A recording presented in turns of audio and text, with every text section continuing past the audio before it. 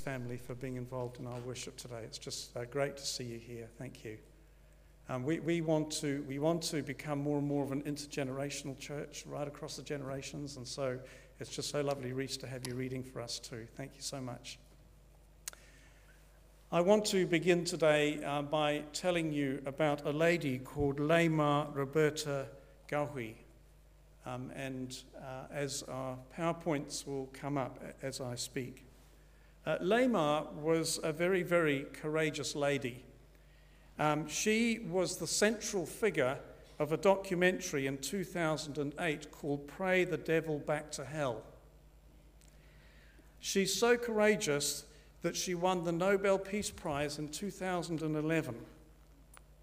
Liberia, the country that she grew up in, was a nation that was racked by civil war between different dictators and warlords over many years. There was a complete breakdown in Liberia. Young boys were taken from their homes by the warlords, and they were trained to kill and to beat women and children and do all sorts of terrible things. They were trained to do it. Leymah was stirred by the injustices of what was happening in her nation. She started to volunteer in a trauma healing program through St. Peter's Lutheran Church in Monrovia, which is the capital. One night, she had a dream. And she says that God told her clearly in her dream to, quote, "gather the women and pray for peace." She realized she was being called to do something. And she said in her memoirs, if any changes were to be made in society, it had to be made by the mothers. So she acted. She gathered other mothers from churches and mosques and marketplaces, and she handed out flyers, and the women joined her. They handed out flyers, and the flyers said, "We are tired. We are tired of our children being killed. We are tired of our families being abused. Women, wake up. You have a voice in the peace process." Eventually, they formed the women's peacemaking movement called the Women of Liberia, Mass Action for Peace. They dressed in white. It was a symbol of peace. And they held daily non-violent demonstrations and prayer sit-ins in defiance of the orders of the tyrannical president, Charles Taylor. They prayed for an end to killing and cruelty. They prayed for a safe haven for their children and their land. They met together for 2 years. For 2 years they prayed. They prayed in football stadiums, on the streets, wherever they could gather, they would pray. They even had a sex strike. That caught the attention of the newspapers.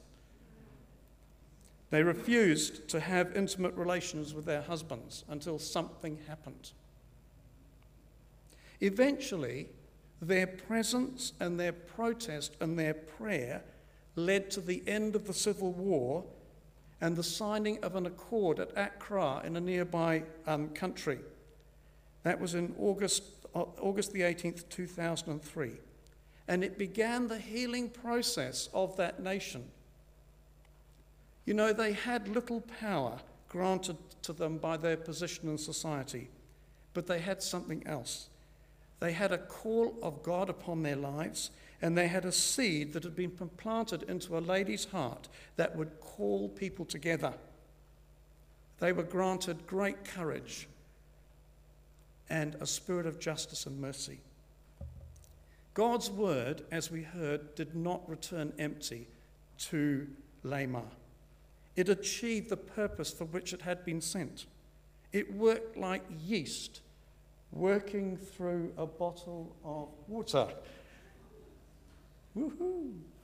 It worked like yeast working through bread, the dough of an unjust society in Liberia. It was like a mustard seed that was planted and grew eventually to become a great big tree. This led to the first free and fair elections in Liberia in 2005. And I'm very interested to note that Helen Clark, who is being asked to lead a process by the United Nations to look at the pandemic, the World Health Organization pandemic, is actually being accompanied by the First Lady President of Liberia by her side. So today we are looking at some of the teachings of Matthew. We've looked, just up on the screen there, we've looked a few weeks ago at the Manifesto of the Kingdom. That is, we know that as the Sermon on the Mount. Christ's followers are called to live out. We are called to live out the Sermon on the Mount. We're called to forgive. We are called to give. We're called to fast and pray for our enemies. We're called to do good to those who hate us. Then over the 4 weeks following that, we looked at the mission of the kingdom. We looked at the 12 that were called out by Jesus to go and heal the sick, to cleanse the lepers, to cast out demons and raise the dead. We are called as Jesus' followers to do the same ourselves as opportunity arises day by day. But you know, Jesus said there would be opposition. You will not be popular. If you step out in faith, you will not be popular. And sometimes what we I think allowed to happen, I know in my life, is the fear of man can stop me from stepping out and doing some kingdom good to someone else or with someone else. And today we're looking at a parable, the parables of the mustard seed and the yeast. We're looking at the meaning of the kingdom. So in Matthew chapter 13, there are actually 7 parables, but the 2 that we're looking at today is the mustard seed and the leaven. The leaven, which are the yeast, which is mixed up with the dough that causes the bread to rise. There are 3 things that I want to draw out from these 2 parables alongside each other. And the first is this: the kingdom of God will never stop growing. It will never stop growing. It will never stop growing until the whole earth is filled with the glory of God as the waters cover the sea. Do you know some of the most famous and seemingly powerful kingdoms of this world have come and gone? Ancient Egypt, the Persian Empire, the Greek Empire, the Roman Empire, the great Mongol Empire, the British Empire, and dare I say it, the American Empire, which I think is in collapse. These empires have risen and have declined. But there's one kingdom that will never decline, and that is the kingdom of God. Have a look at this little video sequence of the growth of the kingdom of God.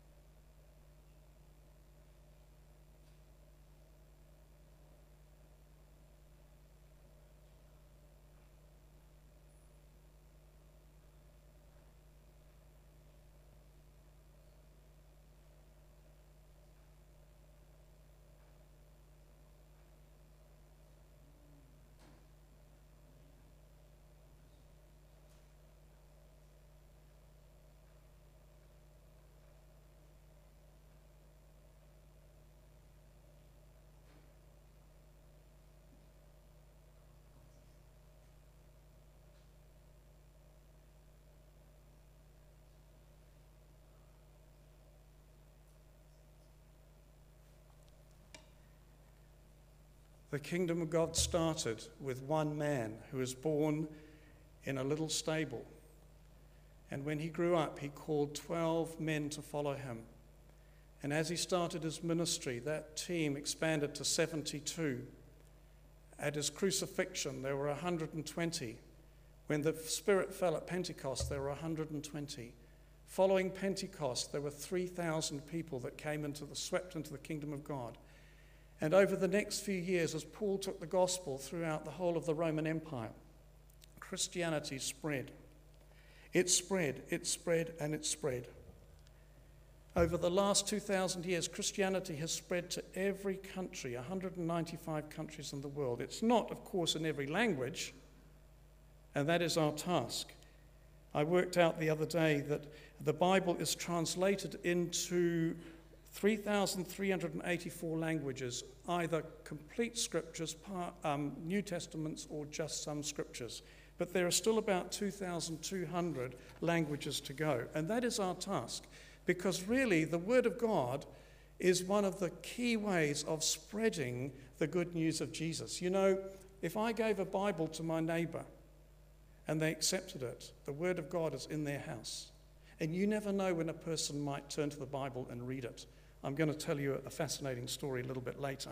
You know, Billy Graham, I think it was Billy Graham who said this: the best evangelist in the world is the written Word of God, and the most effective form of world evangelization is the distribution of the Scriptures. Last night before I went to sleep, I opened up a little pamphlet that had been sent to us by the Bible Society, reading some stories of some Indian orphans that had been given a children's Bible. What wonderful stories of life change, of orphans who've suffered the most terrible things, but have found life through Christ by reading the Word of God. The second thing I want to say about the kingdom of God is that it is subversive. I love the picture of the yeast working through the dough. I really love that picture, because yeast, when you spread it through the dough, it starts to live and it grows. And in fact, I only learnt this by doing a study on this. When you cut bread open and you see all those little holes, that's because the yeast have formed these little bubbles. Did you know that? Yeah, you all knew that, because you're all cooks, you see. I must admit, I'm not a very good cook. Once I offered to cook the family a self-sourcing chocolate pudding, and I refused any help to do it. And instead of putting 1 teaspoon of baking soda in, I put a tablespoon of baking soda, and the pudding was an absolute disaster. When I first went flatting in New Zealand, when I came over here from Rhodesia, it was then, I was in a flat, and there were 8 of us in this flat, and we all had a night to cook, and everybody had 1 night off a week. And my first night, I was asked to cook meatballs. And I cooked 1 meatball. It was completely burnt on the outside and completely raw on the inside. And the girls in the flat said, "We will help you with the meal next time, Lorne." You know, the thing about the kingdom of God and yeast is it grows and it grows and it grows. It keeps growing. And the thing I like about it is that when Jesus told that parable, the lady wasn't just making a loaf of bread for her family. She was actually making probably the equivalent to 12 to 14 loaves of bread. And the thing that I got out of that is the kingdom of God's not stingy. It's not mean. It's generous. And one of the ways I believe that we can, as Christians, can witness to the world is by being incredibly generous with our possessions and our money. Just being generous. You know, 11 out of Jesus' parables, 39 parables, had money in them. And money talks, doesn't it? You know, you can't look at my accounts. It's my money. You know, we're very private about money. But actually, Jesus was incredibly generous. When he ever had any money, he kind of gave it away. And I think one of the ways that we can witness as Christians is by being incredibly generous to people. I heard about a guy called Robert F. Smith. Now he's a billionaire. He's the guy on the left there. And he was asked to give a graduation speech to 400 students of Morehouse College in Alabama at their graduation. During his speech, completely unprompted, unknown by his organization and unknown by the president of the university, he said, me and my family today are going to cancel all your student debts. We're going to pay them all. $40 million worth of debts. And there's some of the students smiling and shouting because their debts had been completely wiped away.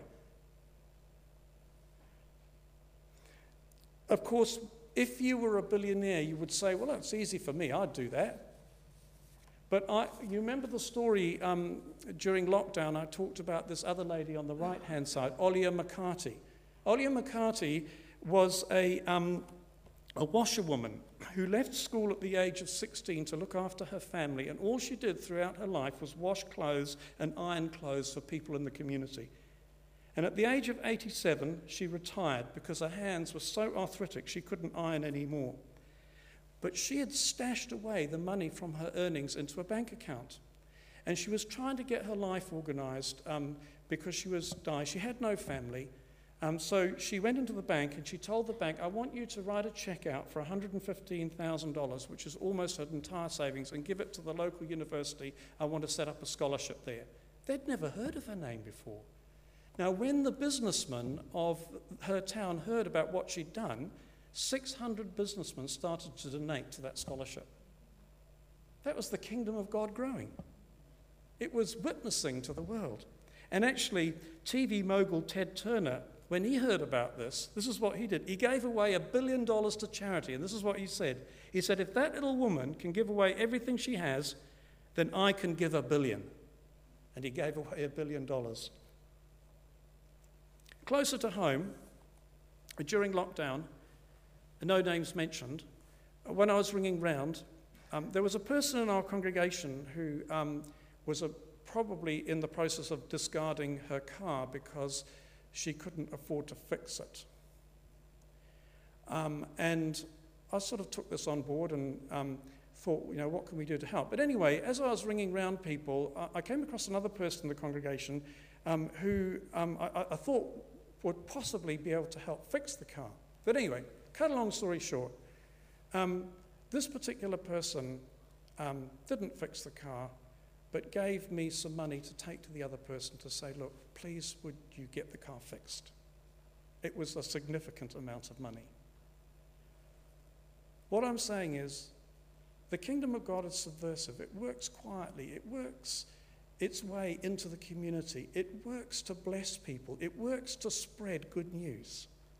And that's how we should be as Christians. We should be spreading the good news by being generous. Maybe next time you're walking through the supermarket and you see maybe he doesn't look so wealthy, why don't you offer to just pay for their groceries? They would say, why are you doing that? God bless you, my friend. Finally, the third thing I want to talk about is that the kingdom of God is very transformative. Yeast transforms dough into beautiful bread. A small mustard seed can transform into a huge tree. So the kingdom of God's love can transform our human hearts and can radiate out love and peace. Some of you may remember in the 1970s a man called David Richard Berkowitz. He was known as the son of Sam. He was the New York killer. He killed 6 people with a gun, with a .44 caliber pistol. He wounded some others. He also lit a whole lot of fires around the city. And he had the police on a merry chase. He was the stalker, if you like, of New York. Anyway, he was captured. And he admitted to his deeds, and he was given 6 consecutive prison sentences. That's, I think, 150 years. He was given 150 years in prison, never to be let out. 10 years into his sentence, in 1987, there was a guy called Rick who was in the prison with him, and he noticed that Berkowitz was incredibly depressed and glum. And he said to him, David, read the Psalms. And he got a Bible and he started to read the Psalms. And one night he was reading Psalm 34, and as he read this word, God spoke to him. The word was, this poor man cried out. The Lord heard him and saved him out of all his troubles. Berkowitz started to cry, this tough killer. He turned off his cell light, so he writes, so that other inmates couldn't see him. And this is what he writes. I got down off my bunk like a little kid in the dark. I said, Jesus, God, I don't know who you are. I don't even know if you have any interest in me whatsoever. I don't know if you hate me or what. But I just want you to know how sorry I am for all the things that I've done wrong, how I've hurt so many people, how I've hurt my family. I just cried and cried and cried. A few days later, he told Rick what had happened to him, and Rick jumped for joy. He said, "You don't understand what's happened. Take my word for it, your life will never be the same again." And it wasn't. The yeast of God's word, the yeast of the kingdom of God had entered his heart. This mustard seed had entered his heart, and he was starting to change. He started to go to chapel. He actually has a very unusual list of people that he prays for every day. He prays for youths in gangs in New York. He prays for Native Americans, and he prays for an enclave of persecuted Jews in Tunisia. One day he wrote this: "No one can go back and fix things. You know, you can ask for forgiveness, and you can do as much as you can to try and have reconciliation with people. Sometimes it happens, sometimes it doesn't. But the Lord wants us going forward with thankful hearts. You know, I feel that I've got a thankful heart because God has had mercy on me. My situation could be a lot worse." Berkowitz now actually works as a clerk for the prison chaplain. He cleans up the chapel before worship services and fills out any paperwork that needs to be done. Do you know that he's entitled to parole hearings, but he's refused to go to them? Once he wrote to the New York governor, George Pataki, about his parole hearings, and this is what he said. He said, "In all honesty, Governor, I believe that I deserve to be in prison for the rest of my life. I have, with God's help, long ago come to terms with my situation, and I've accepted my punishment." The kingdom of God was like yeast, was like a mustard seed growing in his life, changing dough into beautiful bread, changing a hardened heart into a beautiful Son of God. Let's pray.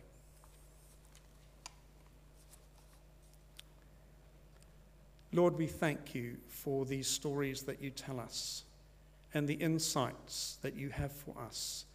Thank you that your kingdom will never fail. It will always grow and keep growing until you return. Thank you that it works quietly, subversively, often in society, changing lives from house to house, from door to door, from person to person. Thank you, Lord, that your kingdom is transformative. It's changed my life, and it's changing my life, and it's changing my friends' lives here too. We thank you for the stories that we hear of life change when your gospel of love is received by a human being. Lord, may we be bearers of your kingdom as we go out into the world and share your love. I pray these things in Jesus' name. Amen.